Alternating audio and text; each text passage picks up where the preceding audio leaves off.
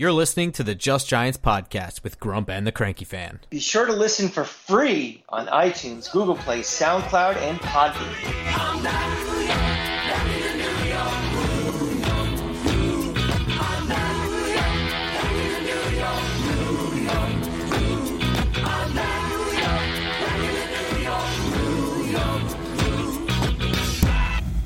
Welcome back to Just Giants with Grump and the Cranky Fan, the best damn podcast for the best damn football team. I'm your host, the Football Grump, and with me as always is Mike the Cranky Fan. How's it going, Grump? I'm a little jet lagged. Had a quick trip back and forth to Seattle. Visit the sister. Went to hockey to see the Kraken and Vegas Golden Knights. The by far and away the best arena I've been to in this country. It was a pretty amazing place. And I was just going to ask you, yeah. It's unbelievable. What they did was the old Seattle Center had this really cool, iconic roof, like from the 60s. Mm-hmm. And what they did was when they got the hockey team, they basically gutted out the entire arena and kept the roof. So the arena is underground, and there's this roof. It looks like a church from like 1963 when you're like driving down the interstate and you see like a big church, and it's just this really, really cool building. So it was a lot of fun. So I'm still a little jet lagged, but that's cool. I mean, I was actually really stoked for the expansion team into hockey, the Seattle Kraken. So yeah, I mean they have the coolest uniforms. I mean Seattle has 3 teams, which I don't like, obviously, but they have the coolest uniforms. They have that color scheme of like that kind of cool turquoisey green. Yeah, and it's just it's really, really cool looking. So yeah, and some somewhat football news. WrestleMania was yesterday, and Pat McAfee got to wrestle. That's kind of awesome. Pat McAfee had like lived out a wrestling fan's like dream. He fought Vince McMahon. He fought Stone Cold. He got stunned, and he was chugging beers. That's everything anyone who's ever wanted to be in pro wrestling to do, and he's fantastic at it too.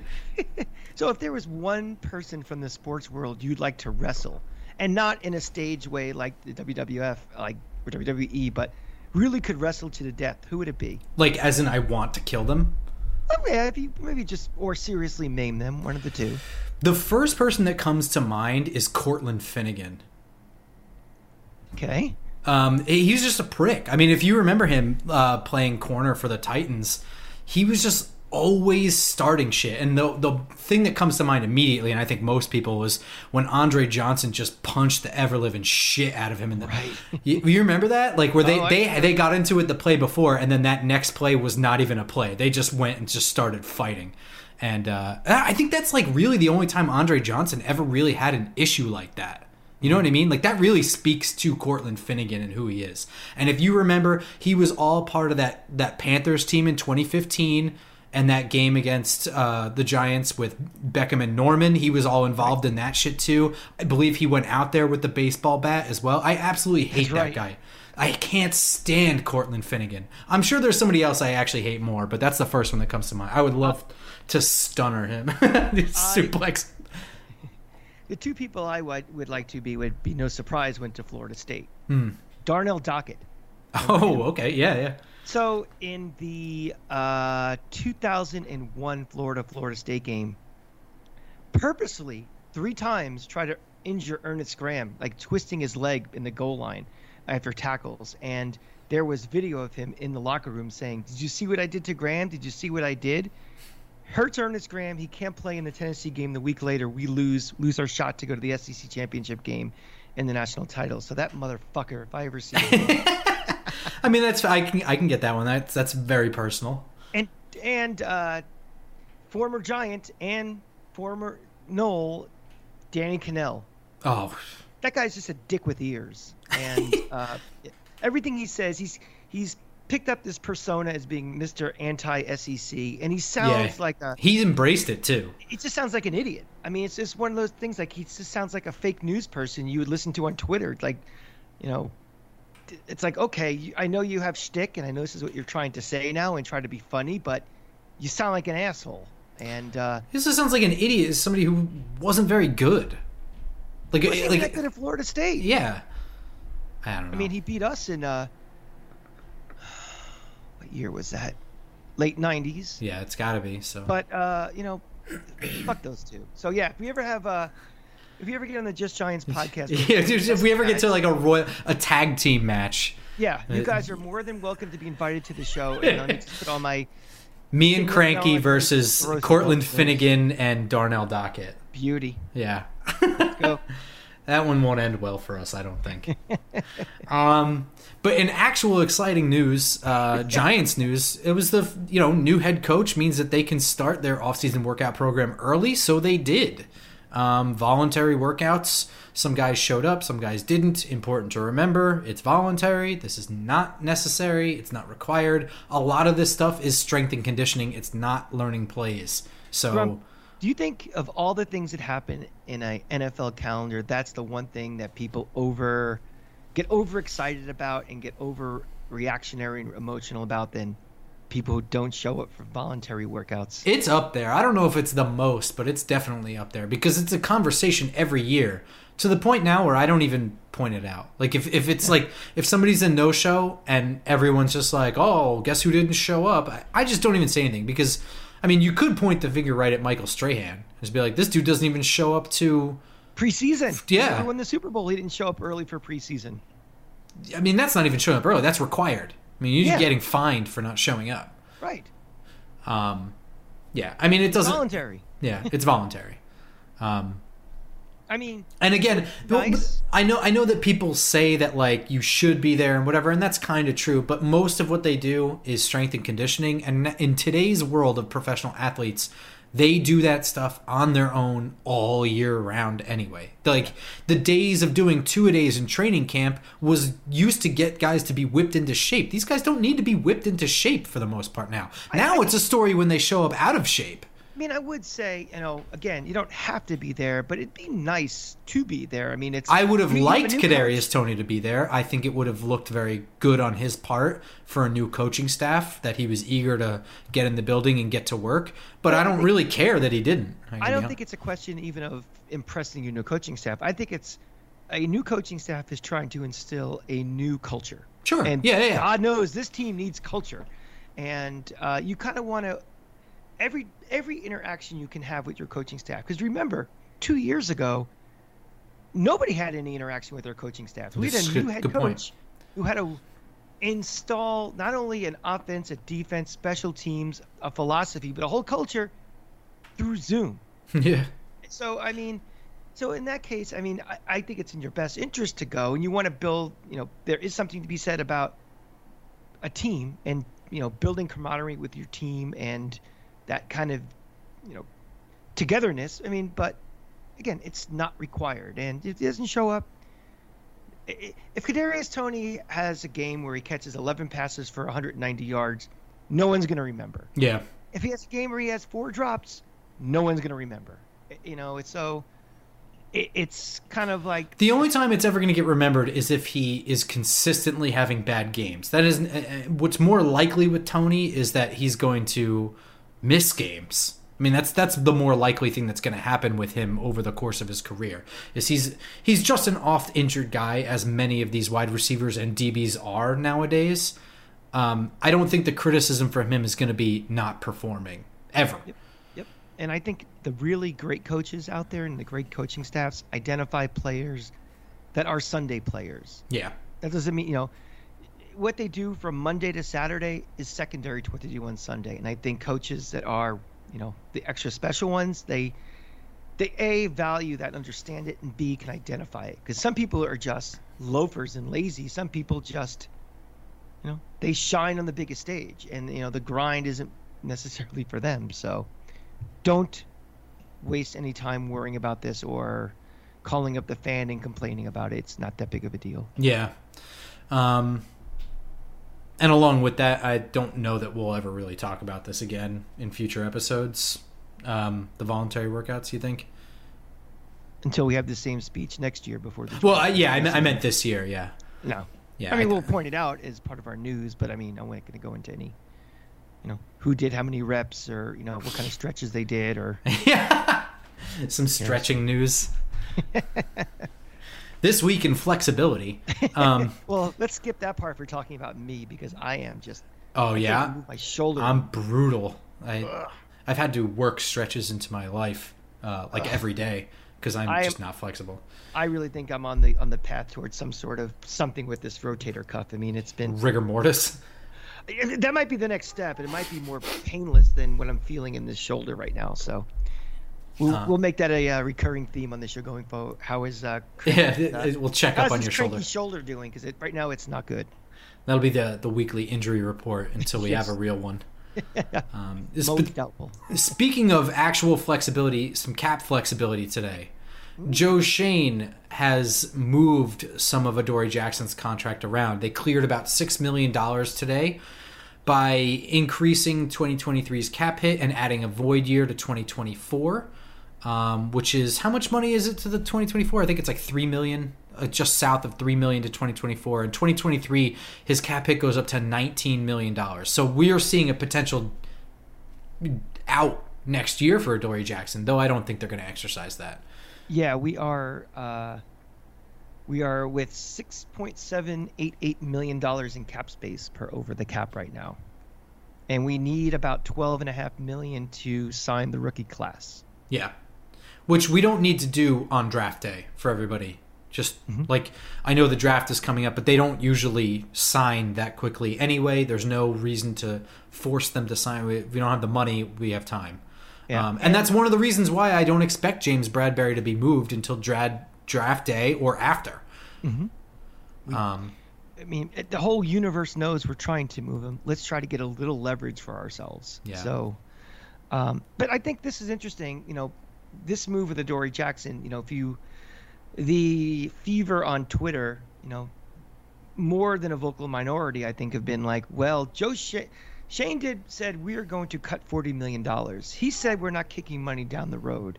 And some people are kind of like, oh, same old Giants. Look, we set some pretty high, lofty goals that were most likely unobtainable in this. We said it at the time, too. We were like, why $40 million? That's like way more than we need. Yeah.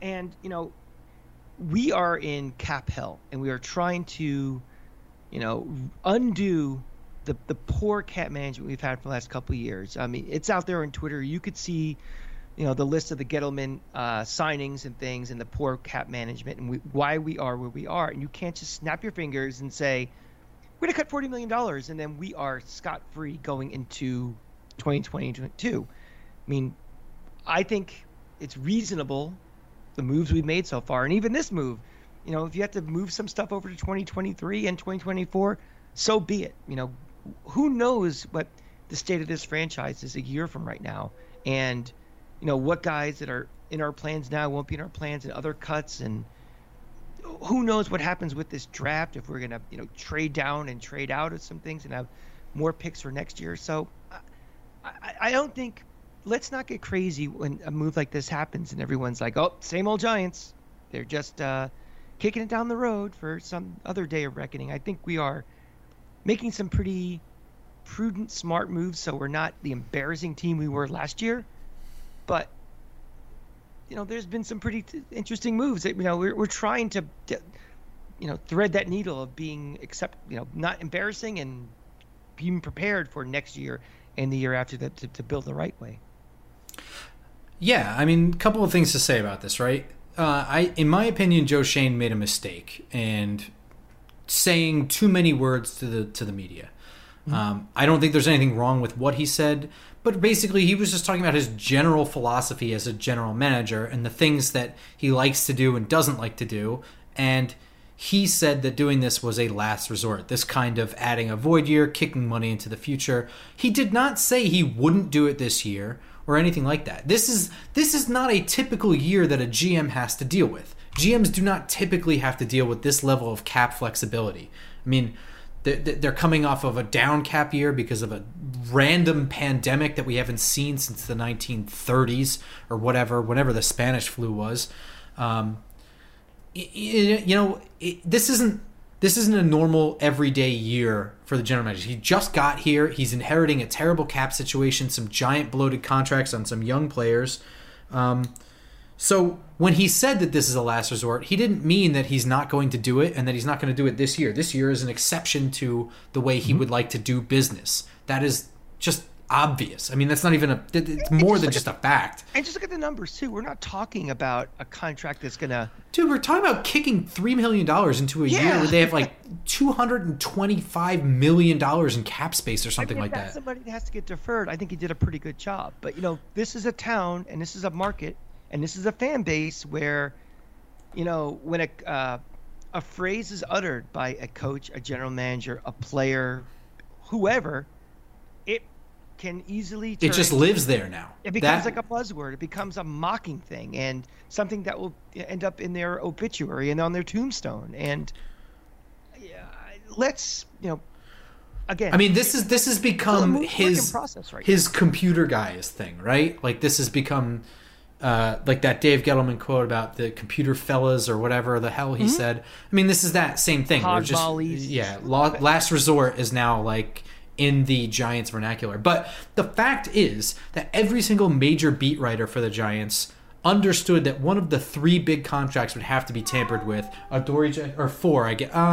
Three, four, I don't know. Adoree Jackson, Kenny Golladay, Leonard Williams. Those guys, their contract was going to get screwed with. James Bradberry was a given. Every single beat writer knew that one of those contracts was getting screwed with. They've all put out articles about it. And by the way, every single one of them did the same thing we did. We had a whole exercise trying to figure out how you even cut $40 million and field a team that isn't going to be terrible. And none of us could really do it well.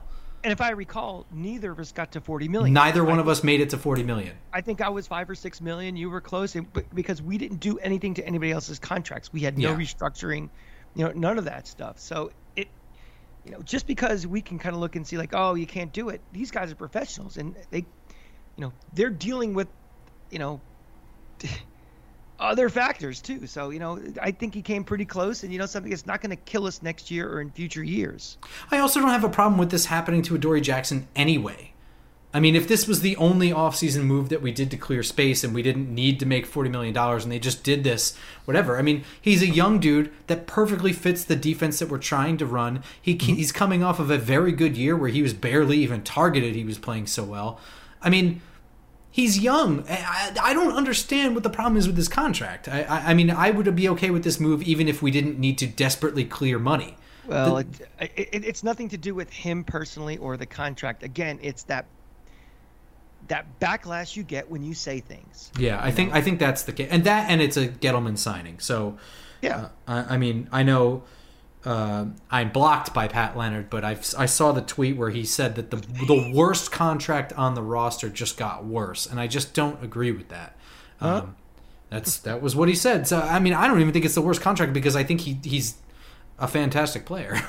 Well, I'm not getting the NyQuil out because I won't have any problem sleeping tonight. Yeah. With this situation. What is going to keep me up at night is the Eagles trade today. So the Eagles traded away some draft picks. They had 3 first-round picks, so you knew something was moving this year. And they traded away both the 16th and the 19th pick and the 194th, which is their 6th-round pick, to New Orleans, who went and got the 18th pick. And gave their 18th pick to the Saints, to the Eagles. They gave the 18th overall pick, the 101st, which is a 3rd-round pick, a 237th, which is a nothing 7th-round pick, but then they get a 2023 1st-round pick, which is terrible for us, and a 2024 2nd-round pick, which is also bad for us. Why is it bad for us? Because they also need a quarterback, and now they have the ammo to move past us no matter what. I mean, even if we get another 1st-round pick next year, which I've been clamoring for, I'm not sure that we have the ammo because they also have two 2nd-round picks in 2024. Then they could just deal one of those away as well. And also signals they're not going for a quarterback this year either. They're deferring to next year as well. Well, we have the ammo. We can always go into the future for picks as well. It's not the only picks to play around with next year. Yeah, but it makes it that much harder. Sure. Where it was already kind of a bad situation to be in, where you kind of feel like you need to trade one of your picks this year to get one next year, and now you do that and it may not even work. So, I mean, this sucks. I'm not going to lie. And this is some great move by Howie Roseman. But I've been seeing this on Twitter, that one of the picks being moved away is a holdover from when they tanked the last game of the season, 2020, and all that other stuff. And while that may be the case, it certainly had nothing to do with their intention at the time. No. So, I mean, you can connect the dots if you want, but you can't act like it's playing 3D chess. The only solace you can put in any of this is we don't know what's going to happen in the NFC East this year. I mean, Dallas can win 12 games. They can win 6. Philly, it's such a bad division. Philly can end up winning 10, 11 games, and, their picks aren't as good as you think, and it's harder for them to make moves also. So, maybe they decide Jalen Hurts is their guy. They have a successful. Yeah. Oh, yeah, and that's the other thing. When they tanked, that was like Jalen Hurts was playing and they pulled him and he was playing well. So. Well, that was the tank, was when they pulled him. But that's what I'm saying is it's not even like they to put the exclamation point, I guess, on they didn't know what they were doing at the time, is their quarterback was currently playing fairly well. Yeah. I mean, and also the excuse. And Doug Peterson's not even there anymore, so. We really want to see what our third string quarterback is all about. That's just a flaming pile of horse shit. I mean, come on. You know what's sad is he actually played better than Jake Fromm. That's true. Yeah. In a must-win game, well, not for them, no. But it was a must-win for Washington, wasn't it? It was a must-win for Washington. It was Washington and the Giants had postseason implications for that game. And, they... Yeah, well, let's not talk about that. Yeah, well, I mean, this is, it's news, but it's not really going to be anything more than just some hypothetical numbers and stuff until draft day. Actually, now that I'm thinking of this, now we got a couple of seconds here. Hypothetical. What if the Giants did make the playoffs? Do you think Joe Judge would have had any more of a leash last year, or you think it was just everything had happened, just fell apart, and it would have been like it had been gone anyway? I don't know. Because I think he was fairly close to keeping it together not keeping it together, but keeping his job last year. I think he was kind of close to keeping it, because there was so much to be said, and so much has come out since then that there was some disconnect between him and Gettleman, like with certain personnel moves, like getting Ifeadi out of Negbo, who did Odenigbo, who came here and was just absolutely not a fit for what Patrick Graham ran at all, and they knew it, and he instantly became like a third stringer. He's a dude who had like 6.5 sacks the year before or something like that. I think it's possible that he could have kept his job with that on his resume if they went to the playoffs that year, but it's such a slight. What we're talking about here is not him doing anything differently. It's simply what the Eagles did. Kind of like, well, we made the playoffs. I mean, I think some of it too. Times we weren't a playoff team, we would have made the playoffs. But here's the thing: if they went in that game and they really performed and they almost won or did win that first playoff game, then I think he could keep his job. Mm-hmm. I think that it's not outside the realm of possibility at all. Also, I think it might have changed that whole offseason too. Like, okay, we can build on this. We made it to the second round. Maybe the moves they make, maybe they get a better backup quarterback. Maybe, they're in a little more of a win now mode than that half and half they were last year. So I guess maybe the butterfly. I mean, they were kind of in a win. I mean, they certainly threw money around last year. Yeah, but I think they would have spent more on a capable backup quarterback. I mean, ultimately, it doesn't matter because I think Joe Judge was doomed. If they had won, I think that just would have further driven that Jason Garrett belonged there. And they wanted to double down on that. I mean, unless he got another job after that, which I really doubt. Well, Gettleman probably would have been gone. I mean, right? I think Gettleman was gone no matter what. So that little schism probably would have been over. But I honestly think that Gettleman being gone, if they had went to the playoffs, they would have transitioned right into Kevin Abrams. Yeah. I don't know. So maybe it's for the best that didn't happen. I don't know. Well, what needs to be changed eventually should happen immediately. So that's kind of what happened. And speaking of things changing immediately, we're going to get into our position review. As with most positions on this team, they need to do something about this. This is a bad spot. And they've already kind of done something. With the off-ball linebacker, the middle linebacker, whatever you want to call it, the Giants simply don't have much there. They have Blake Martinez, who is coming off of an ACL injury. He did sustain that very early in the year last year. I believe it was week 3 against the Falcons, I want to say. I believe so, yes. I'm pretty sure it was a home game because I'm pretty sure I was clutching my hair in the stands. What? Oh, sorry. I don't have hair. Clutching my hat. Yeah, so they have that, and I'm not really sure how much of a scheme. I don't think that Blake Martinez is not a scheme fit, but he certainly fit really well in Patrick Graham's like more zone system, more step back and keep everything in front of you kind of style.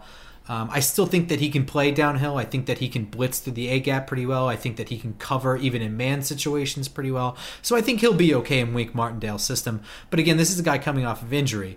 Tate Crowder, on the other hand, is just barely passable as a starting linebacker. I would describe him as fringe, but he does have some athletic ability, and he's also newer to the position. As a former running back at Georgia, that's how he was recruited. And right. I mean, you know what the depth chart at running back is like in Georgia. So yeah. He transitioned over to linebacker, which, by the way, that's a pretty serious depth chart as well at Georgia. Routinely, year after year, their linebackers are pretty good. So he has some athleticism. He can kind of blitz a little bit. He can run downhill. He can cover a little bit, but he's still feeling it out, and he can be exploited. Right now, I mean, given that we don't know what the deal is with Blake Martinez, this is really scary to me, is the middle linebacker spot. We don't really have an edge presence. I don't really know what our scheme is going to be like for our defensive linemen getting upfield, but it feels like with a lot of Martindale stuff, we might be looking at defensive linemen kind of controlling offensive linemen and letting the linebackers do the talking. You know what I'm saying? So we might need some real ballers here. And I think that they're going to prioritize this position at some point. Either, I would hope that they do it this year. I really hope that they have a starter in mind to help out, because I don't feel very comfortable. How do you feel about this position? Yeah, the Blake Martinez injury was week 3 against Atlanta. And that face I just made was my weekly shit the Lightning got scored on again face. So it's becoming another weekly staple on the Just Giants podcast. But yes, again, the major exercise we've been doing, Grump and I, is kind of prioritizing all of the needs we have on this team. And everywhere we've turned, every week has been, this is a need for the Giants to improve. This is a need for the Giants to improve. This is a need for the Giants to improve. And this is certainly one of them. I look at the roster, I see a lot of things like, Tate Crowder, 7th round, Coughlin, 7th round, Cam Brown, 6th round. These are guys that are, they're not 5-star recruits. So, you have bodies, but the overall talent level and the overall productivity level has to increase. So again, put that on your shopping list of, like your Christmas list to Santa Claus. I want this, I want this, I want this, I want this. What does Santa Claus actually give you? What do you need the most? Santa's going to have a broken back carrying that sack around. Well, I will say I was a little bit more scared about this position. I mean, I don't feel great about Blake Martinez returning. I certainly think he's the high effort guy. I think he's got the right head on his shoulders to get through an ACL injury. I really do. Mm-hmm. But that first season back, we see it every year. That first season back, they're just not quite the same. They're out there and they got the name on the jersey, but it doesn't really look like them. And it's a position with a lot of change of direction. So but to be fair, I felt a lot worse when I had him pretty much written off as being cut. We both did, I believe. When we did Well, I mean, I had written him off by like week 7. I mean, it was just like at that point I was like, what is this team going to do? I mean, they have no cap money. They're not winning shit this year. So, I mean, I thought Blake Martinez was dead as a doornail for this team very early last year. Going all the way back to the bye week last year, I think was the first time I said it on the podcast. We did 2 episodes. I did one with you and one with Victor Perez, where we kind of went over the roster and where this team was at. That said, I do feel a little bit better that they at least were able to renegotiate his salary, get him down here on the cheap, and have some version of him, some version of a bona fide NFL starter on the roster. Mm. That's at least something. It's a starter, but it ain't much. Mm-hmm. And if he goes down again or he's not 100% healthy, we got a problem. Oh yeah, absolutely. I mean, and that was already kind of the problem. Is we were lucky that we had Martinez in 2020 for all 16 games playing at a high level. It was I believe it was one of the question marks about him is the year before. I don't think he had played very much. I think he was injured in Green Bay in 2019 or phased out based on their defensive scheme or something like that. I don't know. That said, I'm really hoping that this position gets addressed in the draft. And I will say that I kind of hope that it gets addressed in the draft more so than safety, which is also a huge position of need. I don't know. Maybe I'm wrong about that. It's still early. I still have to look at the team as an aggregate and be a little bit less laser-focused position by position, which will come in the coming weeks. Well, again, my timeline and horizon for this team is not this year or even next year. So if it's something that has to be addressed next year, so be it. I think you get the best guy you can, and if it turns out we go safety as opposed to inside linebacker this year, okay. If they don't address it next year, we got problems where maybe next year we don't have as many holes to fill after a successful draft and tinkering with the capper and stuff. So yeah, I'm a little more. I am as a fan and as a follower of this team, I've kind of adopted that we're almost an expansion team.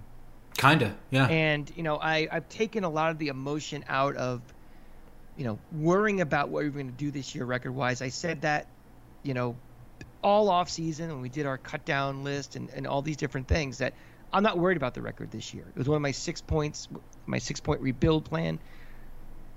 And I'm giving myself and I'm giving this team a couple years to do this rebuild. So, again, we've identified almost every position group we've gone through. We've said, this needs improvement. This needs improvement. And I'm willing to, if we don't address it this year, it's not a failure of the draft. We don't have to start the fire Joe Schoen chance, but it just means it'll be more of a priority in the year after. So, and that's okay. Yeah. How many years in a row have you not cared about the record? Last year I cared about the record. Okay. I mean, last year was, we were, we had a taste of what it's like to be in the playoffs, and yeah. I think. We didn't go all or nothing last year, but I felt good after year one with Joe Judge for making chicken salad out of chicken shit, and I was concerned about the record last year. I wanted to see continued improvement. I wanted to go from a team that made the playoffs potentially to being a playoff team. It was a bad division. The opportunity was there, and a lot of things that were in our control and out of our control prevented that. And now we're finally, for the first time in probably since the Eli draft, have hit the reset button, really committed to a rebuild. Yeah. And I know right. A lot of fans think, oh, this is year 12 of a rebuild. It's not. We are finally done it. And I think we're doing it the right way. I think we're doing it the smart way, the measured way. Again. Well, so far. Yeah. So far. I mean, the test will be what happens next year if we surprise and go 9-8. Oh yeah, that would surprise the shit out of me. Yeah, but I'm saying, what if that happens? What happens to our course of action going forward? Nothing. I think you keep doing what you're doing. You got lucky. That's where that's when we find out what we got in Joe Schoen. Good point. That's where it's like, okay, we have a keeper. We have a guy who's committed to a sustained, nuanced building and sustaining of a franchise. If you see all of a sudden we go back to, we just borrow against the future and bring in guys trying to make that stretch that 9-8 into 12-5 exactly. or whatever. Exactly. Yeah. Right now, this position to me needs to get addressed in the draft, and I think that they should do it sooner rather than later. There is some talent for off-ball linebacker in this draft. They don't need to break the bank because, in my opinion, there is not super top-end draft talent here. There is a couple guys in the top end that I kind of like, but there's certainly no Ray Lewis in this draft. You know what I mean? There's nobody that is just a clear-cut inside linebacker that's going to be just a madman. But there is some intriguing names, and there's some names that I've mentioned before. But to me, the best inside linebacker here is probably Nakobe Dean from Georgia. Now, I will say that I have him as a talent level that's somewhere between the first and second round, and that to me is the hardest group of players to really pin a position on, because it's like you're picking between players like 20 through 40 or somewhere in there, and it's so easy to just mix and match them wherever. So I'm probably a little off on him. But remember, there's some things about Nakobe Dean that are not that great. For instance, he's only 5'11". He's only 229 pounds. That is very small and very light for the position. However, he comes in like a bat out of hell, and he's so fast off the snap. So fast off the snap. And Georgia's defense their defensive line's job is to, like I was saying with Wink Martindale, potentially, is to kind of suck up a lot of the offensive line attention and let the linebackers do the talking. Let them go in there. So all three of Georgia's linebackers this year were pretty productive. Nakobe Dean was productive. I mean, and he also has some coverage ability. He looks pretty comfortable in zone coverage, but for the most part, he didn't really cover a whole lot. So, I mean, that's just another thing where, he's getting blown up, Nakobe Dean, for some of his tape because he has some real shock value plays. And believe me, I would love Nakobe Dean on this team. I would love it, especially, just the sheer athleticism with him next to Tay Crowder alone, who is a fringe starter, puts us in an advantage. But he's not perfect. I mean, sometimes he's a little over-aggressive. He can overrun plays. He can get fooled by play action and overrun it. But for the most part, he's a very good pass rusher as a blitzer. He's an ideal spy for your more mobile quarterbacks. I mean, if you have to go up against Patrick Mahomes, having a linebacker to just kind of sit back kind of in that like middle coverage and just keep their eyes on the quarterback and make sure that they're not running free, that's a perfect job for him. Well, forget about even, Mahomes. Think about who the quarterbacks are in our division. Sure. Yeah, Dak Prescott. I mean, and those are well, Jalen Hurts is probably the most mobile and most threatening. Dak Prescott can move and do enough to damage you. I don't know that he needs a spy specifically, but he has the makeup speed to be, in coverage and what I want to say, not negate, but minimize the damage that somebody like Dak Prescott can do on the ground. As an impact player, I think Nakobe Dean is fantastic. I think he's more of a downhill player. He's not so much in coverage, which is why I have him in that first to second round range. But make no mistake about it, I would absolutely love him. So as far as where the Giants are drafting, I mean, we're talking about now trading down and him being available, or I think if he's sitting there at the top of the second round, I think you really got to consider Nakobe Dean. That's what I was going to say. He sounds like a guy where if we trade down with the second pick, he would be a more appealing candidate. Yeah, I don't think there's anybody in the top 10 range for linebacker at all. I don't think that's as pressing as a need as the other things we talked about to use those two picks. Right. But also in that same little group is another player that I have mentioned multiple times. He was on my preseason watch list, and that's linebacker from Utah, Devin Lloyd.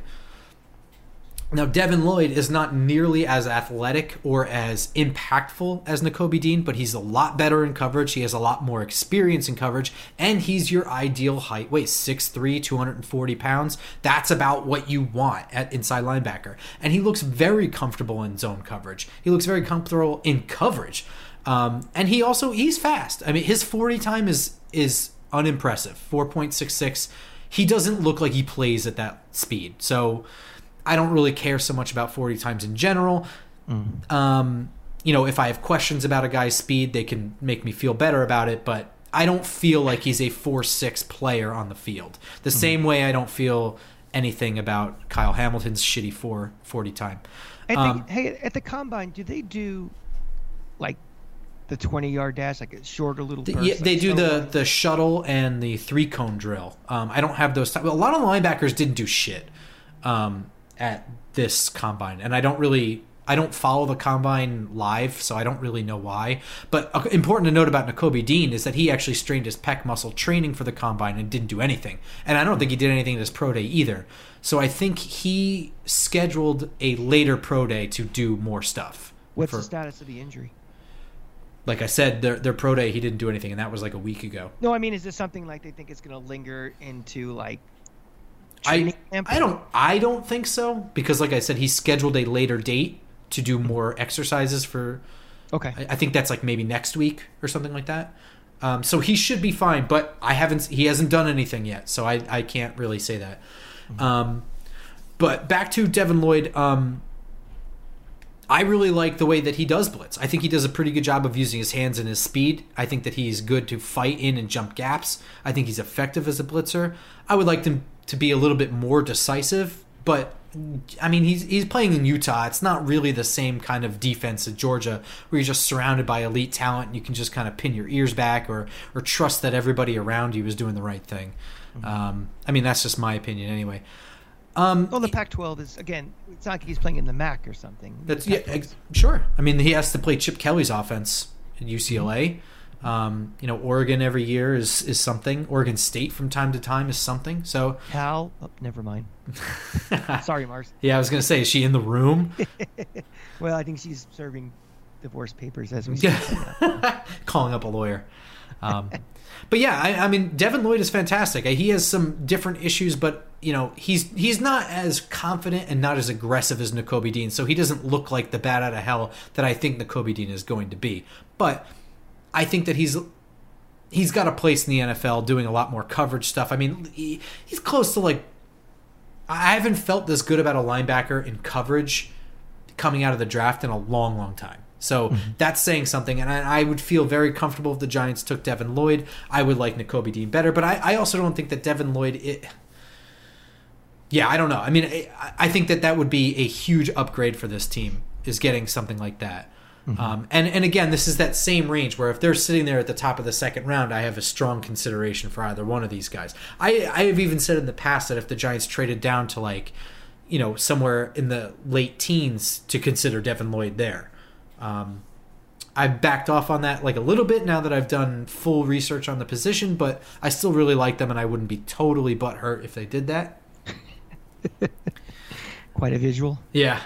Quay Walker is another guy from Georgia. He's not quite as good. He's not nearly as impactful, but he also had a fantastic year. I think he would fit in really well. But this is really where the sweet spot is. Between rounds 3 and 4, I think there's a lot of NFL talent here. And these are all guys that have one big question mark about them, at least. Typically, that's it. Just the one big question mark, and you can kind of roll with that as a starter, in my opinion. And I think in rounds 3 and 4, you're kind of getting a good player, and you want someone that can see the field or that you can develop or something like that. And there's a dude that has been making some noise around, and that's Leo Chanel from Wisconsin. Another one, 6'3", 250. He's about the only guy that has an NFL body that I'm going to highlight, I think. But I mean, that right there, he doesn't need to add a pound. He doesn't need to do anything. He's already got a good NFL physique, just got to hit that NFL locker room. You know what I mean? He runs a 4.5 40. So, I mean, he can move too. He's not just a big guy.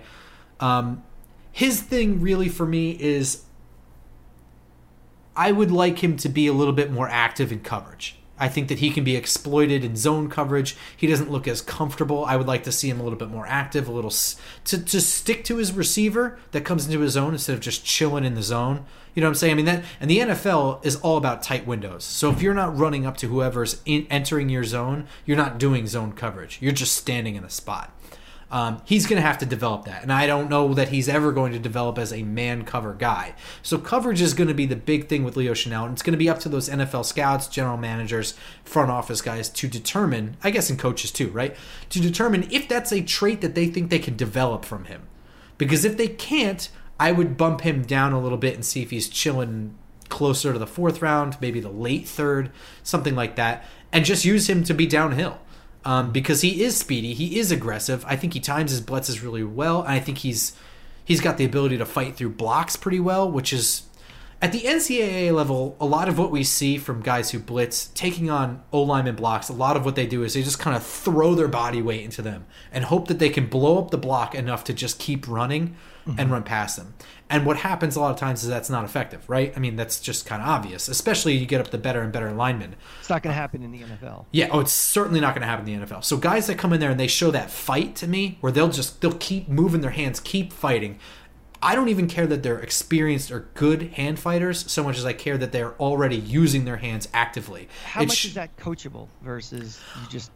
See, that to me, I think you can develop hand fighting moves if you're already using your hands. I think it gets harder when guys aren't used to using their hands. You get a lot of that Matt Peart syndrome where they're just not aggressive. They're just not in that fight. Like, hit the guy. You play football. Hit him. Hit him.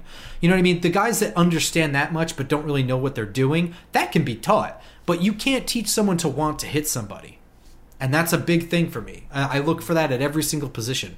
Leo Chanel wants to hit people, so I am okay with that. I think you can develop him into an animal at linebacker. I would be totally okay with Leo Chanel there. More importantly is a guy that I am not seeing anybody talk about. Really nobody. And he comes from a school that I like the way their defense is coached. I like the way their defense plays. Malcolm Rodriguez from Oklahoma State. I don't know why no one's talking about this guy. Every negative I see about him is that he's not great in coverage, which he's okay. He's not great, but he's okay. And he's short. Okay, he's 5'11 and 232. Nakobe Dean, 5'11, 229. Not great in coverage, not great in coverage. So what's the problem here? Why is Nakobe Dean first-round talent and Malcolm Rodriguez I'm seeing in the 4th and 5th round? That makes no sense to me. Is it kind of branding because he played at Georgia? I mean, it's probably, but to me, when I look at what Nakobe Dean played around, he played around tons of. All 3 linebackers there are going to be draft picks. All 3. They'll probably have close to 9 starters in the NFL at some point. That Georgia team, easily, yeah. And when I look at Malcolm Rodriguez, he's playing Oklahoma State. He's playing in a different conference where they, air quotes, don't play defense in the Big 12, right? Certainly not like the SEC does. Certainly not like, and I'm not trying to say that, right? I totally understand that their tape is not nearly the same. Well, it's a right? different type, it's a different style of play out there than it is. Sure. South. Yeah. And I'm really not trying to make an apples to apples comparison. There is no comparison. I have Nakobe Dean ahead of Malcolm Rodriguez. What I'm saying is that there's no reason for this. At least I don't see one for this massive gap between the two of them, because what I see is someone who has the speed to turn and run with running backs, and he gets right in the hip pocket and runs alongside the receivers. I think he's pretty good in coverage. He's okay. So you're seeing him like 4th, 5th round, or what are you seeing? I see him. This is 3rd round talent to me. Right now, right now, what I'm seeing around the internet and whatever, which I can't really trust this early in April, is him way later than that.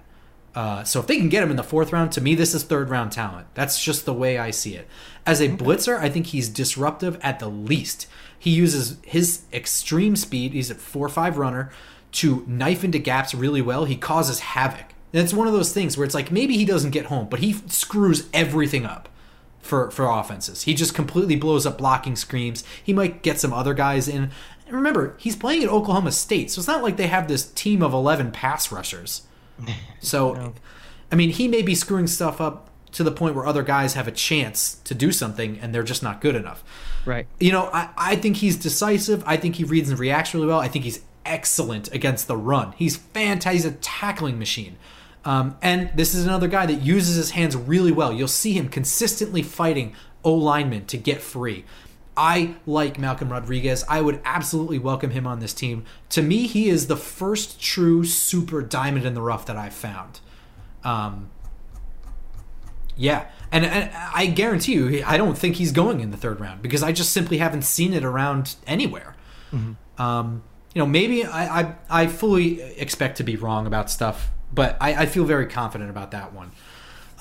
You know, the 3rd and 4th rounds also have other guys like Damone Clark from LSU, who's pretty good. I was a little underwhelmed from him at the Senior Bowl personally. Balin Spector at Clemson. Chad Muma from Wyoming, I actually did like at the Senior Bowl. He's just a little athletically limited. And this one's interesting. Christian Harris is kind of polarizing, the Alabama prospect, right? I mean, he's got all the tools, and I just don't see the production from him. Mm-hmm. I mean, I don't know. You know, you face Alabama every single year. Did Christian Harris ever really come up as a guy who just screwed everything up for Florida? No. I mean, to be very honest, in the last couple of years we played Bama, their defense really hasn't screwed us up that much. Yeah. Not in 2020. I mean, that was a shootout.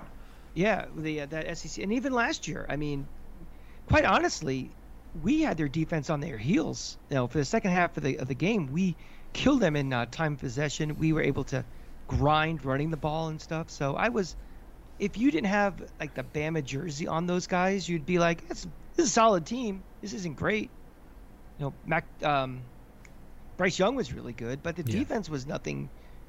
It certainly was not Georgia's defense. No, not at all. Yeah, and Christian Harris, I think his time at Alabama has been marked by underwhelming.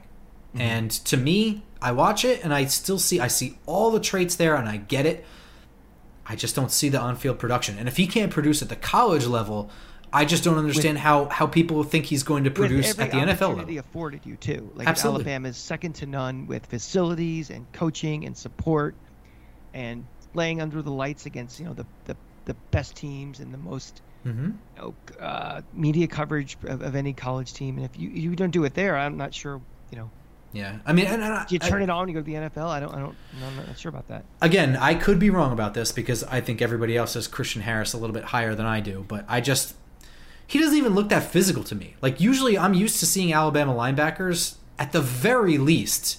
Like Reggie Ragland, Alabama linebacker. I thought he was going to be a badass in the NFL, the way he played at college. I was wrong. He's not a badass. He's barely functioning. We signed him. You just don't know about guys. You throw money into the mix. Now, this will be something interesting going forward is with NILs and these kids who are going to get to start to be paid in college. It's going to be an interesting test to see, another kind of data point you can see. How do they handle having money? Because they already have fame. I mean, these guys are gods on college campuses. Right, but they don't have money unless you go to Georgia where they pay you. But now, the elite of the elite, the guys you're really trying to dissect with a fine-tooth comb, their first-round picks, they're all going to have varying degrees of NIL money in addition to the bagmen on their campuses. So you'll be able to see, that first taste of cash, how they change. They still have that same work ethic they did. Are they still hungry? Are they still... Now it's more of a crapshoot with a lot of these guys, again, unless they went to Georgia. So it's good. I think that's going to help with the process of evaluating guys, their psyche and what's in their brain, as opposed to just the physical attributes and how they run around in their underwear, for example. Yeah, I don't have a strong opinion on that personally, but it is going to be interesting to see how it changes things. Yeah, I'm not saying. No, I know, but having them paid. I'm just talking about the effect of getting paid. How you can another way you can potentially evaluate them, so it's less of that. It's like a guy like Reggie Ragland. I'm not using him specifically because I don't know his situation, but a guy that was so dominant in college, while he's not in the NFL, does he not have that motivation because he's gotten paid? And even paid. We're not talking about the blockbuster contract. Getting money in the NFL is it's still a life-changing amount of money from when you were in college or in high school, and especially if you're from, a poor area. Yeah. I don't know how that's going to change things, but I know it's going to change things. I mean, we're already seeing. I mean, I don't know how much of an effect that's going to be. I thought that the transfer portal thing was going to super mess things up, and I actually think that it's helped. I think it's helped guys like Jermaine Johnson, who was stuck in Georgia, get to FSU. I mean, not for nothing, Jermaine Johnson we didn't talk about this on the Edge episode, but the dude found his way out of JUCO into Georgia and then found his way into Florida State where he could be the guy and really put numbers on. I mean, he has really bet on himself, and it worked out for him. The transfer portal is fantastic for athletes because, you commit to a school before the transfer portal, you're stuck there unless you transfer. And you don't know what the coaching situation is going to be like. Well, that's it. The coaches can leave at a drop of a hat. I mean, what's his name? Who was at Oklahoma? You'd think, is there one of the more stable jobs for the next decade plus? And all of a sudden, I'm gone. I'm going to, and all of a sudden, you're a quarterback who's been recruited there to play in a very specific offense, and they hire some other guy who doesn't run your offense, doesn't want you there, and so what? You're screwed? Right. Yeah. I agree, but, I thought that was going to screw up everything. And then there's schools like, the Georgias and the Bamas and now the A&Ms who they're monster recruiting machines. They're top 3 every year, and they draft, 4 5-star quarterbacks and 11 5-star offensive linemen. It's like, well, they're all not going to play. Yeah. So if you lose that battle to be the starter, you're a 5-star recruit looking at going to the NFL, and you're going to be riding the pine. Yeah, and you're not going to get drafted high with no tape. Exactly.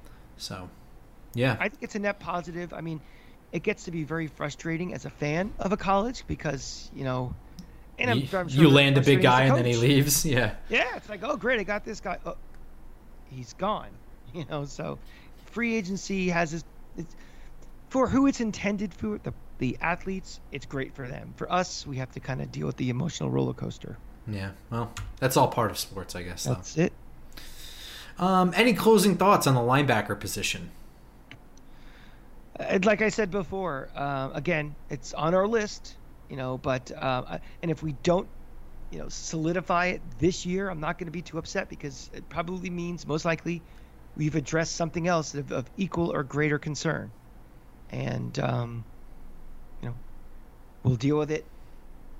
We could always, and again, I preface this every show, there's always cut down day, and we could pick up somebody to kind of help with the depth in the position and hold it until next year where we can draft, where we don't have as many needs that we have to.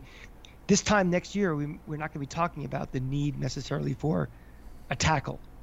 Yeah. Or maybe not for an edge Hopefully, rusher. right? Yeah. Yeah. Hopefully some of the needs that we have will be quelled and we can concentrate with, because I'll say this much, any linebacker that they get in the the late fourth all the way through the end, good chance that they're going to be a special teamer only. Mm-hmm.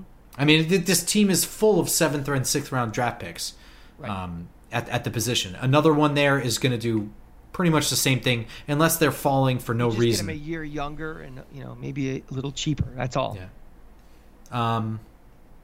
Yeah. So that's going to be it. We're going to finish up the defense before moving to the rest of the offense. On our next episode, we'll be doing our defensive line stuff, which, believe it or not, is actually a need, but probably the smallest need on the team. The least immediate. The least immediate. Yeah, exactly. Yeah. I think it's something that we could potentially defer to next year. Yeah. 100%. But a need nonetheless, as we have a giant contract there that probably won't see the end of its lifespan with Leonard Williams. We have a 5th-year issue going on with Dexter Lawrence. We got to figure out if we're going to sign him to that now before he can demand a gigantic contract, now that the defensive line contracts have all been spiked by the B.J. Hills of the world, etc. Do you think Dexter Lawrence is in line for a ginormous contract?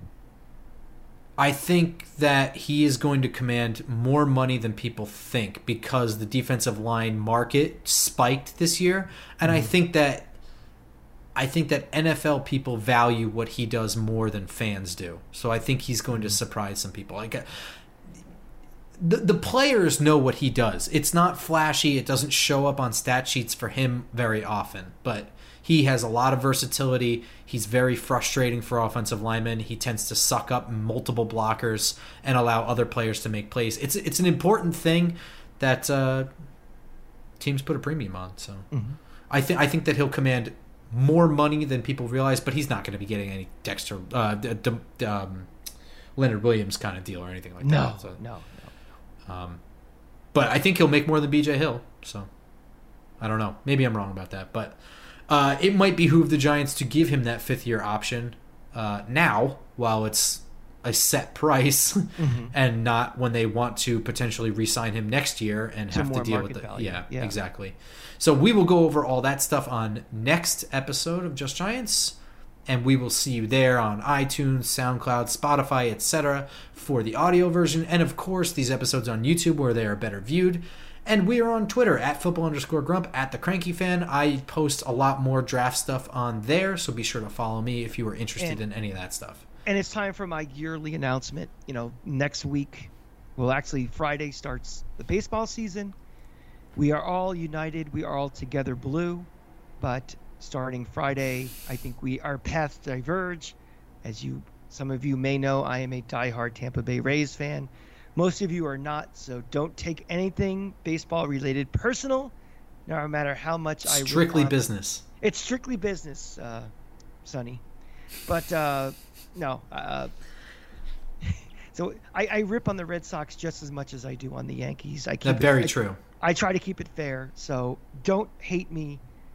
You may want to maybe mute me for a week or so, but don't unfollow, please. And we'll all sit back. Maybe we'll plan a a Just Giants Yankee Rays game at Yankee Stadium. I know I talked to Bobby and Justin over at Talking Giants that we might do that. So maybe we'll have like a special outing this summer. So I'll get drunk for no reason. Punch me in the face if you want, or talk Giant football, one of the two. Yeah.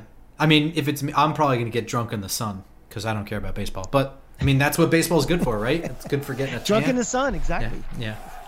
All right, everyone. We will see you all sober next week. Go Giants. Go Giants.